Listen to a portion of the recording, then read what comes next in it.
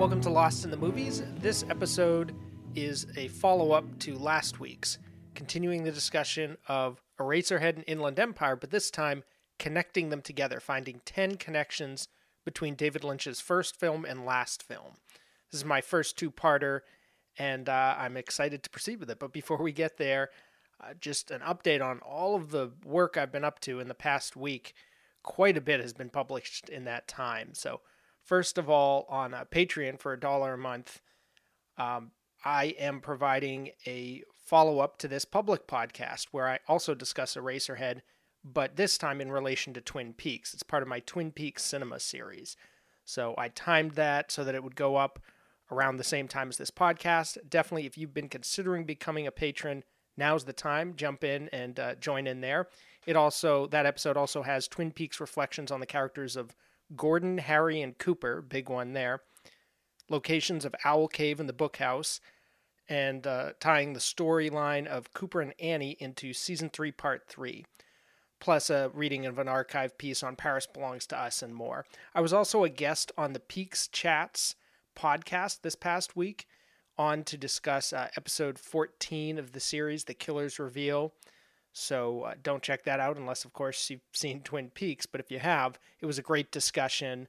Enjoyed that invitation and look forward to hearing their whole podcast at this point. They're carrying through the entire season. They've done TV shows in the past like The Prisoner and I think Babylon 5 and others. And now they're sort of speeding through Twin Peaks, doing often 2 episodes at a time. But we paused on this for the whole, just to focus on this one episode because it's such a big one. And speaking of big ones, on Patreon for my $5 a month tier, I am just now, like moments ago really, finished winding up my Lost in Twin Peaks episode guide series that's been going for almost 3 years at this point. This is going to become a public podcast, but for now, it's only available to patrons. And it's only going to become public little by little over the next year. So if you want to hear my discussion of Fire Walk with Me, the Twin Peaks film, jump right into that. It's in 12 parts. So for the $5 a month tier in this past week, I released parts 5, which is my reactions, fans today, and the feel of the film. Part 6, covering the structure, subplots, and the periphery. Part 7, covering Laura Palmer and her storylines. Part 8, covering the mythology. Part 9, covering the mysteries. Who killed Teresa Banks and why was Laura Palmer killed? And then Part 12 was a bonus covering Season 3 spoiler discussion. And those missing chapters there, 10 and 11, those are actually public. So you can check those out even if you're not a patron because they're readings of my past work on Fire Walk with Me. First archive in Part 10 and second archive in Part 11, spanning the past 12 years or so of work that I've done on this film in various forms, podcasts, clips, sampling them, reading some full pieces in some cases, and more. On the site, lostinthemovies.com, and of course, I should have mentioned at the outset, but the Patreon site is patreon.com/lostinthemovies. On lostinthemovies.com, the home site, I published an essay, The Long Return to Journey Through Twin Peaks, a behind-the-scenes essay, part 3 of 4, in which I continue a series of essays I've been doing discussing the creation of my Journey Through Twin Peaks videos, the process that went into them, and all of that. And this focuses on my creation last year of the videos leading up to Season 3, discussing various creators and their other works. And I also wound up my Mad Men Season 5 viewing diary. I'll be starting Season 6 next week. So this was the episode The Phantom, great season finale, episode 13 of Season 5. And also put some roundups up for my Season 3 videos and my August Patreon podcasts. So I should mention on YouTube, I put up the last of those Twin Peaks videos that was going up this summer. This was mini chapters on Season 3. This is material that I released last summer in one big video, but I wanted to divide it up into little ones. And I've been having premieres where people would show up and join the chat or whatever for a few minutes and watch this. So the one that I put up was and I put it up on the 4th anniversary of the Season 3 finale. It was Twin Peaks, the Two-Sided Finale, video essay on Season 3, Parts 17 and 18, Journey Through Twin Peaks. So that's what I've been up to. I've been running threads on Twitter to keep track of all this work. 22 pieces in a period of, I think, 17 days. So been really busy. I mean, most of this was prepared ahead of time, but it all just happened to go up around this time because that was just how the cookie crumbled. So you can follow that. And I also just finished phase 2 of my path towards back to Journey Through Twin Peaks. So my process of creating a backlog and finishing projects so that I can get to the next phase of those videos is moving along. I should warn at the outset, if you're listening to this, chances are you've seen Twin Peaks, you're a David Lynch fan, or maybe you're just checking it out because you're curious about films that you haven't seen, or you've seen these and haven't seen Twin Peaks. Either way, there will be spoilers for Twin Peaks in this podcast.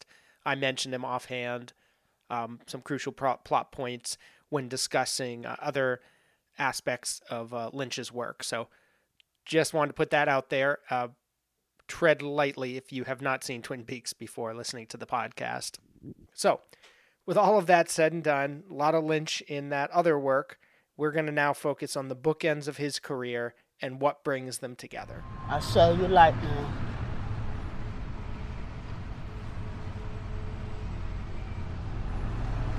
It burns bright forever.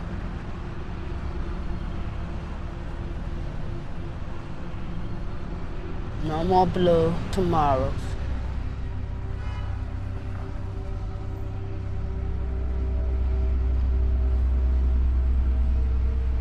You on high now, love.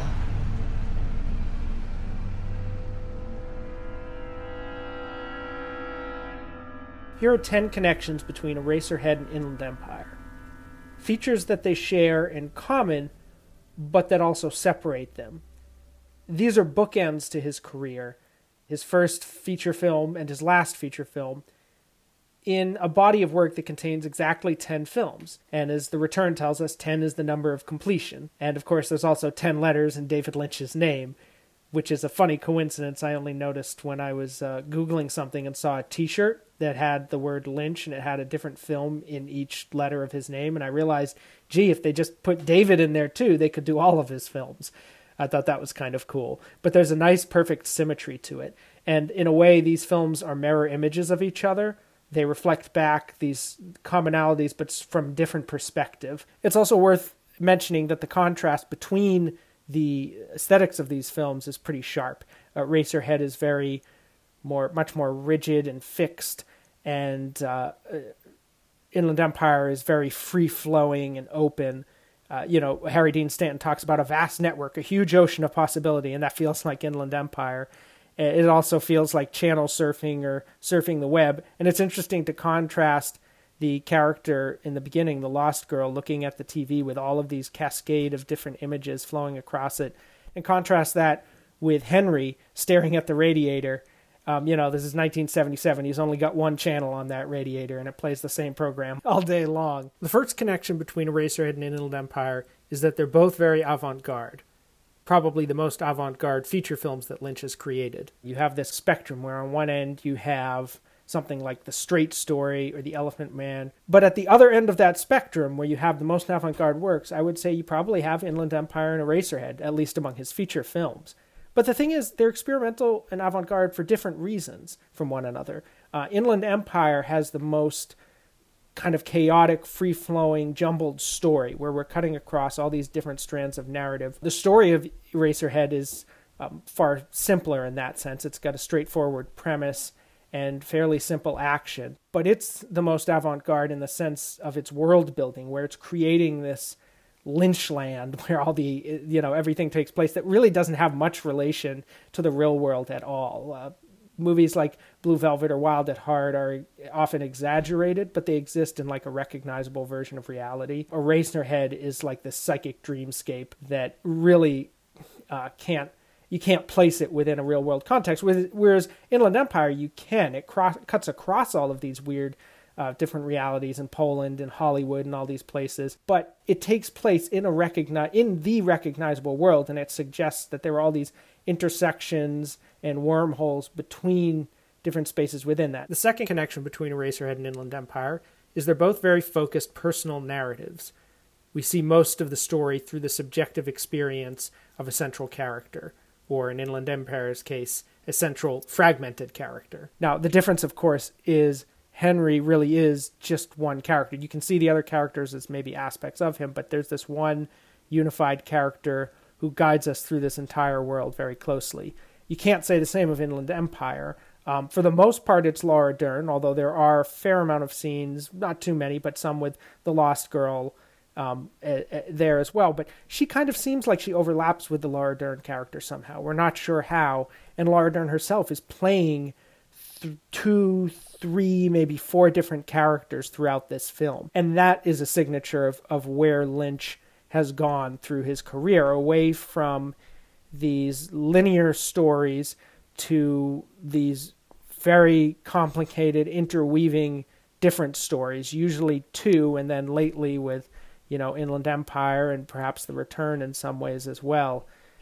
These different, like a multiverse almost. It's also worth pointing out, both of these characters' narratives are kicked off by a next-door neighbor coming in and delivering a message. The neighbor that Henry is attracted to across the hall from him, and then Grace Zabriskie to Nikki's house in Inland Empire. The third connection between Eraserhead and Inland Empire is that both are very intense psychodramas, with so much of what we're seeing reflecting a kind of struggle within the mind of the character, whether or not we take that literally. This is true of all Lynch films to a certain degree, but I think these are 2 of the most extreme versions of that. What's significant about the divergence between them, I think, you can see this in Lynch in the fact that both Henry and the Lost Girl / increasingly Nikki or Sue as the film goes along, kind of entering into the Lost Girl's sphere, are both very afraid, and their lives are defined to a certain extent by this fear.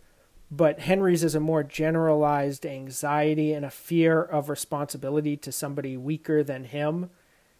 And Nikki's fear, as she becomes more akin with the Lost Girl, maybe before that as well, given her very controlling husband, is a fear of exploitation, of abuse, of control, somebody else having control and power over her. I think there's one film in which that dynamic is present, but both of the characters are male. He generally codes it as male and female, but it's kind of something else that's the physical representation he puts on it, but it's more about a divide within the psyche.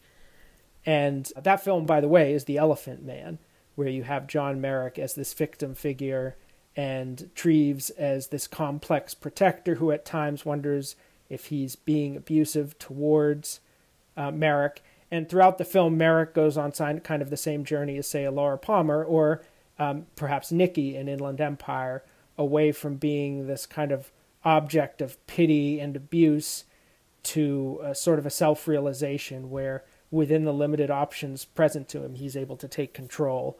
And you see that very much present in Inland Empire and Fire Walk with Me in some of those films. The fourth connection between Eraserhead and Inland Empire is family, although they have very different conceptions of family in mind, and they're focused on different family members. And even the areas where they overlap are treated very differently. In Eraserhead's case, the relevant family is the wife and the child. Henry is forced into this paternal position that he just doesn't seem suited for at all.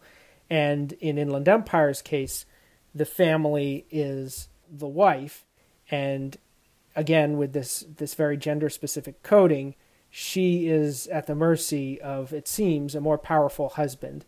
And various incarnations of the character she plays throughout the film are abused, beaten, controlled by these more powerful male figures. And so we see an anxiety about the family in both films, but it's projected in different directions. And both films seem to revolve around dead children. In Eraserhead's case, the child dies at the end of the film, but it's building towards that with the hero himself, the killer of the child.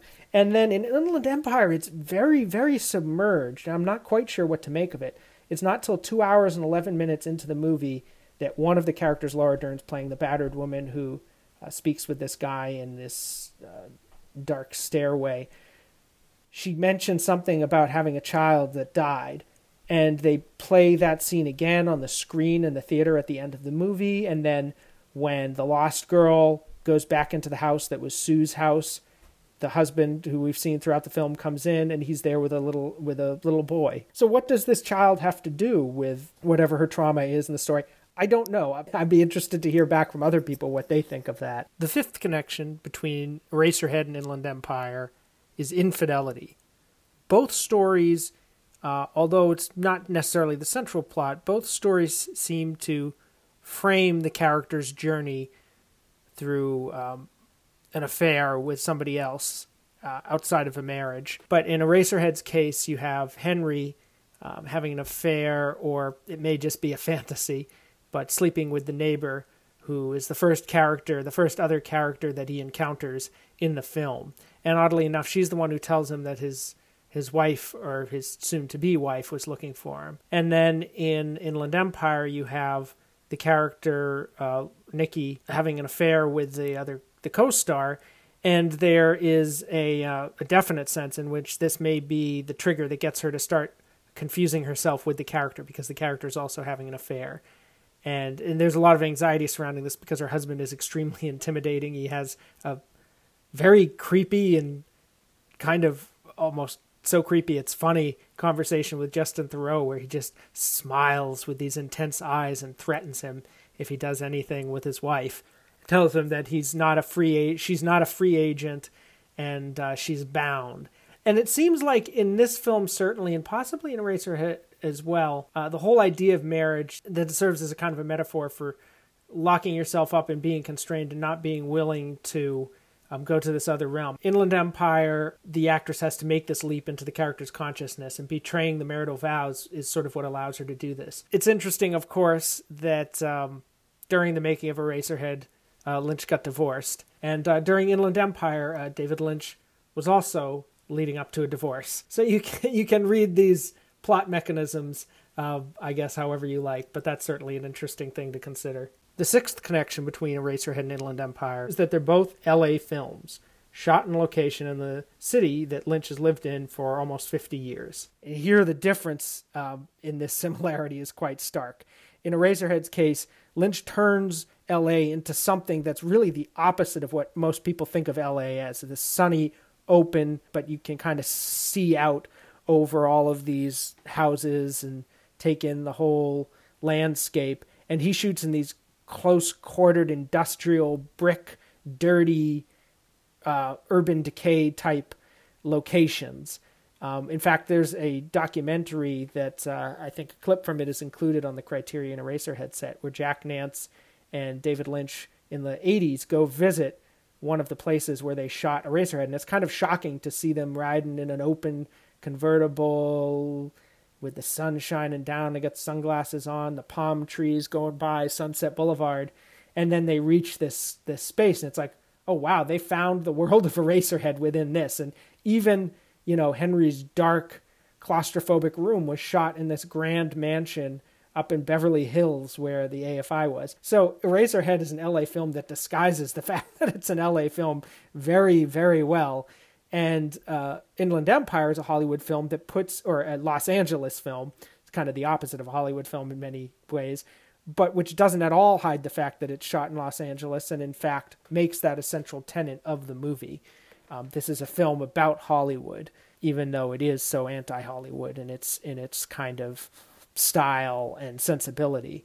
It's a film about making films in the film industry in the sunny climate. You see Lynch moving away from wanting to create his own sort of sequestered world within the world he's in to soaking up the world he's in and making that the subject of the film. He'd been living in Los Angeles for, I think, 25 years before he really made a film that was set in Los Angeles. And then after that, most of his films were set in Los Angeles. The seventh connection between Eraserhead and Inland Empire is that there are hidden spaces in the film that speak to characters in the movie. In Eraserhead's case, you have the radiator with the little stage behind it where the lady dances.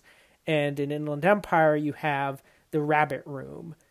Both in these cases, very stylized, artificial spaces with kind of magical figures inhabiting them, delivering cryptic messages. So the interesting contrast between these two places for me, because they actually are, there's kind of a continuity there in how They're shot, even in a lot of cases, photographed from above, like you're looking inside a diorama. But the interesting difference to me is in how they were created. The Lady and the Radiator was added to Eraserhead after the original conception, whereas the Rabbits predated Inland Empire. It was already a web series that Lynch then incorporated into the film when he made the film later on. With Eraserhead, Lynch was at the beginning of his career, and he didn't have that much to draw upon. And it's interesting how the film was made, and we'll get to that in a second.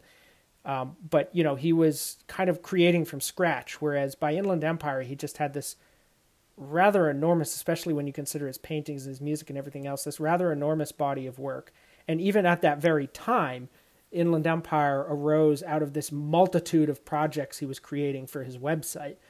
So you have, in that case, a creator at the beginning of his career with an idea coming to him later after this initial simple premise, and then a creator at the end of their career with so much that they can pull up from their archives, so to speak. The eighth connection between Eraserhead and Inland Empire is that both were created over many, many years, some of the longest processes that any director has ever worked to create a film. These two films both took approximately 4 to 5 years, I would say, really from, I think, 2002 to 2003, certainly 2002 if you include the Rabbit stuff. Lynch was working towards Inland Empire, which came out in 2006. And in Eraserhead's case, he started it around 71, 72, and finished it finally in 77. These were just these defined whole eras of his life. And there, the contrast that's sort of compelling is, for one thing, the age. You had Lynch as somebody in his mid-20s, this kid, really, this student, turning 30 around the time that he finally finished this great project. And then in Inland Empire's case, you have somebody in his mid-50s reaching 60 at the end of the project. In both cases, the films came out within like a year of those significant birthdays. You have a much more locked down process in Eraserhead, where he's just immersed in this world, and he has to do other odd jobs and things, but his life seems to be totally centered around Eraserhead. Just that was his life. He talks about that in The Art Life, how he was living in this world. And in Inland Empire, it was one of many things he was doing, and a lot of things got drawn into it. But he was serving on the jury of the Cannes Film Festival around this time. He was traveling internationally, which is why he was in Poland in the first place. He was shooting photography things. He was getting very involved in promoting transcendental meditation, started a foundation either soon after this or during this time. I would imagine he was working towards it. And so I think this is reflected in the films themselves. Eraserhead is such a very focused, sort of cloistered film, and Inland Empire is sprawling and open to all of these different streams. The ninth connection between Eraserhead and Inland Empire is that their heroes end the film by killing somebody, which seems to welcome them into the next realm. But they handle this in very different ways, and this goes back to the male-female divide, for one thing. In Inland Empire, Nikki or Sue, or whoever she is at that point, I think she's kind of all of the above. I think they've all been kind of integrated. She shoots the Phantom, this terrifying, burly kind of ogre of a man who's been haunting the film, who apparently has the power to hypnotize people, and who has been holding the lost girl prisoner. That's kind of established in the opening montage of the film and at other points. But what's interesting is when she shoots the Phantom, she sees her face stretched over his, this terrifying, like, clown version of Laura Dern that everyone who's seen the film definitely remembers. But in Eraserhead, you have Henry killing the baby, and the baby has often been associated with him, with the baby's head popping out of his own body and everything like that. So, and in the beginning, the embryonic form of the baby emerging from his mouth, etc. So you have, in his case, the hero in Eraserhead, the hero of the movie is killing one of the weakest characters who's tormenting him. And in Inland Empire, the heroine of the movie is killing one of the most powerful characters who's tormented, several people throughout the film. You have this very different power dynamic at play, and I think that's relevant, even if both are purely allegorical tellings of somebody excising their more negative qualities. It's the whole dweller on the threshold myth that's touched upon in Twin Peaks, this idea of your shadow self and meeting that and overcoming it by accepting that it's part of you. And even if both are those allegorical representations of that, I think it's interesting and telling that the power dynamics are so different and the way it's presented is so different. And I think that says a lot about where Lynch was at various points in his sort of artistic sensibility. The 10th connection between Eraserhead and Inland Empire is that both films end with one character embracing another as light floods the screen. In Henry's case, he needs this light. He needs the lady in the radiator. He is the one who is basically being welcomed. He did take an action that led him there. He is the one being comforted, it seems. Whereas in Inland Empire, Nikki is the one who's liberating the lost girl. Her action is actually to redeem somebody else or to rescue somebody else who needed the help. And that seems significant to me. And I always put Firewalk with me in the middle of this kind of fulcrum between these two different types of characters. Because I think Laura is a character who, almost by the seat of his pants, Lynch makes her into a heroine at the end of the film. If you read her as pulling in the angel that saves Ronette, which I like to do, and I don't know if it was intentional or not, but I think the film allows for it, and I like that reading. And I think that paves the way for Inland Empire, where you have a protagonist who isn't just trying to get somewhere for themselves, but is actually going through a process which rescues somebody else. Eraserhead is very much the film of a solitary, withdrawn, negative individual. You know, Henry, feel for him as we might and often do. He is very much entirely in it for himself. Anything he does for others, he feels he has to do. It's an obligation. Whereas in Inland Empire, we see somebody who is moving towards a broader consciousness that embraces other people and doesn't just liberate herself, but others as well. And you have it's almost like evangelist in this sense of spreading the light. Cut it. And print it. So in addition to that coverage, I got some great feedback on Inland Empire that I'm going to share here. This week I have a piece of feedback on the Lynch episode, particularly Inland Empire, and it comes from Sabo, who is a patron. I'm only halfway through listening to this episode, and I'm really enjoying it. Of course, the fact that you are covering 3 Lynch films has nothing to do with it. Wink face. Somehow it's more rewarding listening to reviews of films I have already seen myself, although I'm always eager to learn of things unknown. I share your love for Inland Empire. I saw it on the big screen when it first came out. 1 hour into the film, half of the audience had left. At the end of the film, I felt confused. I didn't have enough to hold on to, and I disliked the film. Lynch had gone one step too far. But being an avid Lynch fan, I of course revisited the film, and each time I did, I liked it better. The mystery of Inland Empire is still very much alive. I haven't seen many theories that give a unified explanation of the film. I really hope one day you make a scene-by-scene analysis of the film. I think the debate about do you have to analyze a Lynch film or let it wash over you and experience the emotional flow is an unnecessary one. I think emotional and plot analysis should always go hand in hand. Lynch's films contain many emotional clues, which shed light on plot questions. Sometimes purely rational plot analysis can lead you astray when you ignore the emotional clues. An example, who is responsible for tearing Laura away out of the Red Room in Twin Peaks Season 3? Many have argued that the fireman is transporting her to a safe place, possibly Odessa. However, if we see the anguish and panic Laura experiences, these are not the emotions of somebody being saved. And thus I hope that one day you will make a scene-by-scene emotional plot analysis of this beautiful mystery. Maybe a video essay? Kind regards, Sabo. And in the past, for a patron podcast, I recorded some additional thoughts on the backyard location of Inland Empire, why I find it such an intriguing, fascinating, however mundane location. But I have to mention, it's a little confusing. I erroneously identified this sequence, which this clip I watched on YouTube called "Room to Dream," and I had it written down that I had watched this, and I left some comments on what I thought it was. Discussed this scene. It turns out I think it's actually a scene from, like, a deleted scene from Inland Empire, the scene that I talk about in this sequence. It's not actually that Room to Dream clip, even though I call it that. Room to Dream, as it turns out, is actually something that Lynch, it may be an extract from Inland Empire as well. It's got the same actors, but it's not part of the deleted scenes collection. It was actually done as like a demonstration for Avid on like digital editing. So Lynch released this somehow as like an Easter egg with an Avid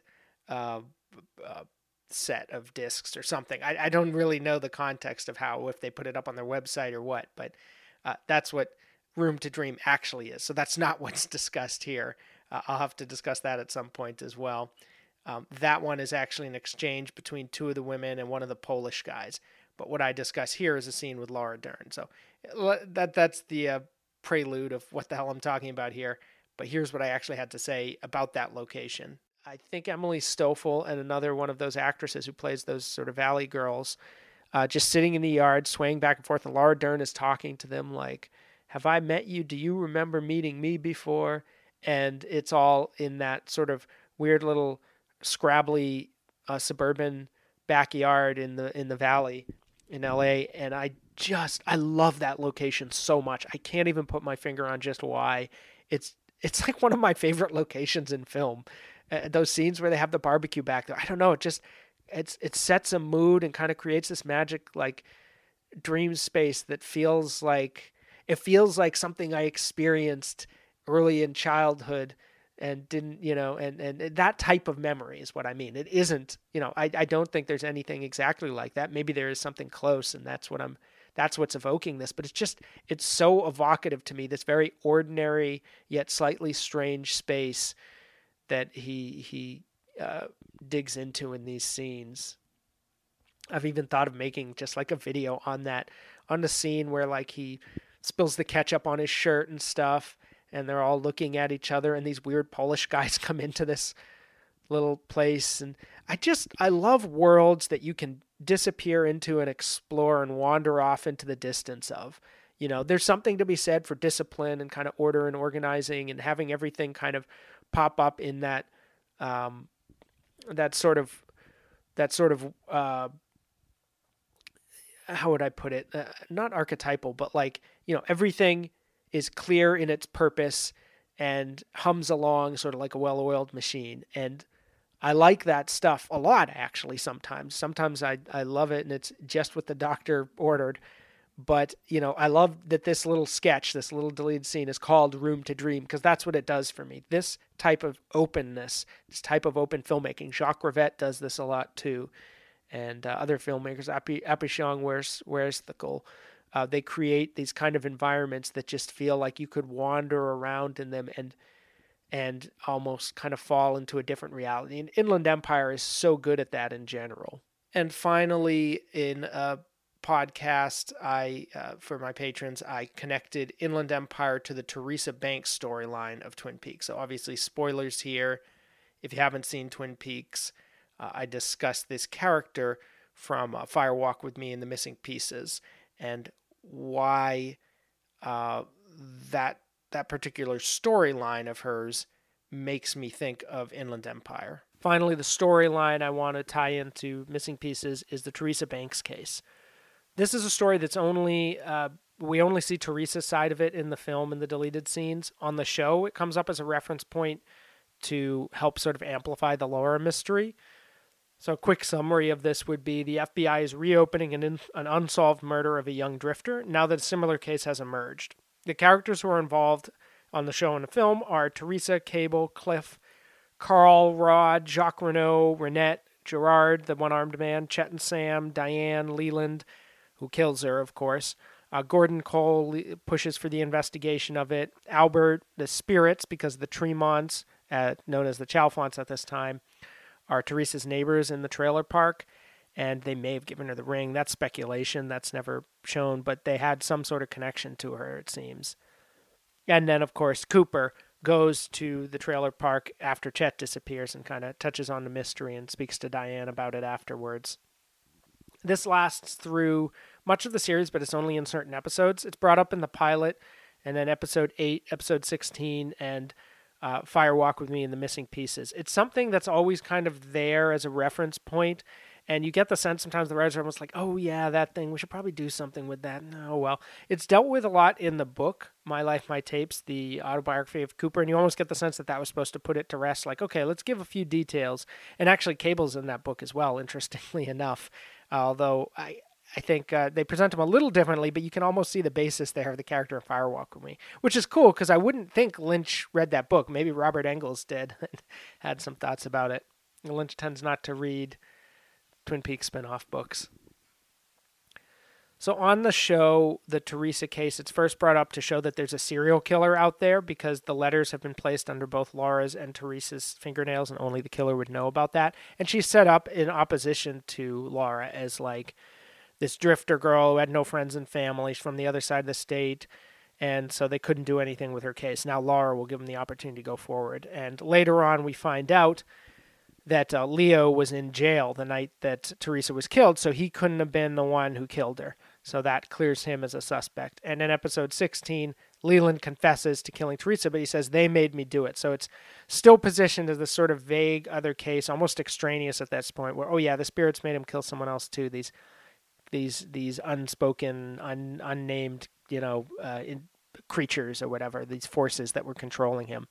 But in Fire Walk With Me, Missing Pieces, we get a much more mundane, down-to-earth, and actually, Tony Diube, the critic who I corresponded with on Fire Walk With Me years ago, made the point that the Teresa Banks case is almost like the key to understanding the Laura case, that it grounds the whole story in a way that ties Deer Meadow in with the rest of the film. The Peaks Lynch connection I want to draw this month is from the Teresa Banks case is Inland Empire, and here's why. So Inland Empire is a movie about it's a David Lynch film from 2006 about a movie star who's playing this woman who's like a servant who's having an affair with a wealthy man of the house, and then it kind of branches off. She's having some sort of breakdown. It goes into all these weird fragments. The narrative splinters. At times, she is like an abused woman who struck back against, like she gouged out the eye of one of her attackers. And this character seems very much in the vein of Teresa, somebody who is sort of downtrodden but also resistant. And it kind of brings that up for me. And also the way in which we see this story sort of presented in all these different contexts, like we view it from afar as this kind of procedural clue. Then we see it sort of up close into the ground through Teresa's eyes. And it's always there as a kind of corresponding tale that overlaps with and almost kind of mirrors or echoes the Laura mystery in the way that Inland Empire's stories kind of mirror and echo one another. So that was the main connection that jumped out at me, I think. And Deer Meadow in general is sort of this place where you get a sense of sort of an alternate Twin Peaks. So there's an alternate universe kind of going on in a way, in a subtle way, a real world grounded way that Lynch would play out in his later films. So thank you for listening. If you enjoyed this podcast, please rate, review, and subscribe. If you really want to support my work, you can become a patron, get access to hundreds of hours of podcasts that are not available publicly right now, some of which I have no plans to release publicly, so a lot of exclusive material on there as well. And I'll also let you know for the next episode what's coming up. I don't have a preview in the docket because it's not just focused on a film. It's actually a bit of a teaser, an announcement for the podcast that I'm splitting off into different feeds. So I'm going to be Left to the Movies, Twin Peaks Cinema, and Lost in Twin Peaks are all going to be their own independent podcasts. And I'm going to play clips from the upcoming episodes for each of those, kind of get you interested in those feeds. And then we'll be back the following week with some more film reviews on the Lost in the Movies podcast. So I'll see you then. Thank you for listening, and see you on the other side.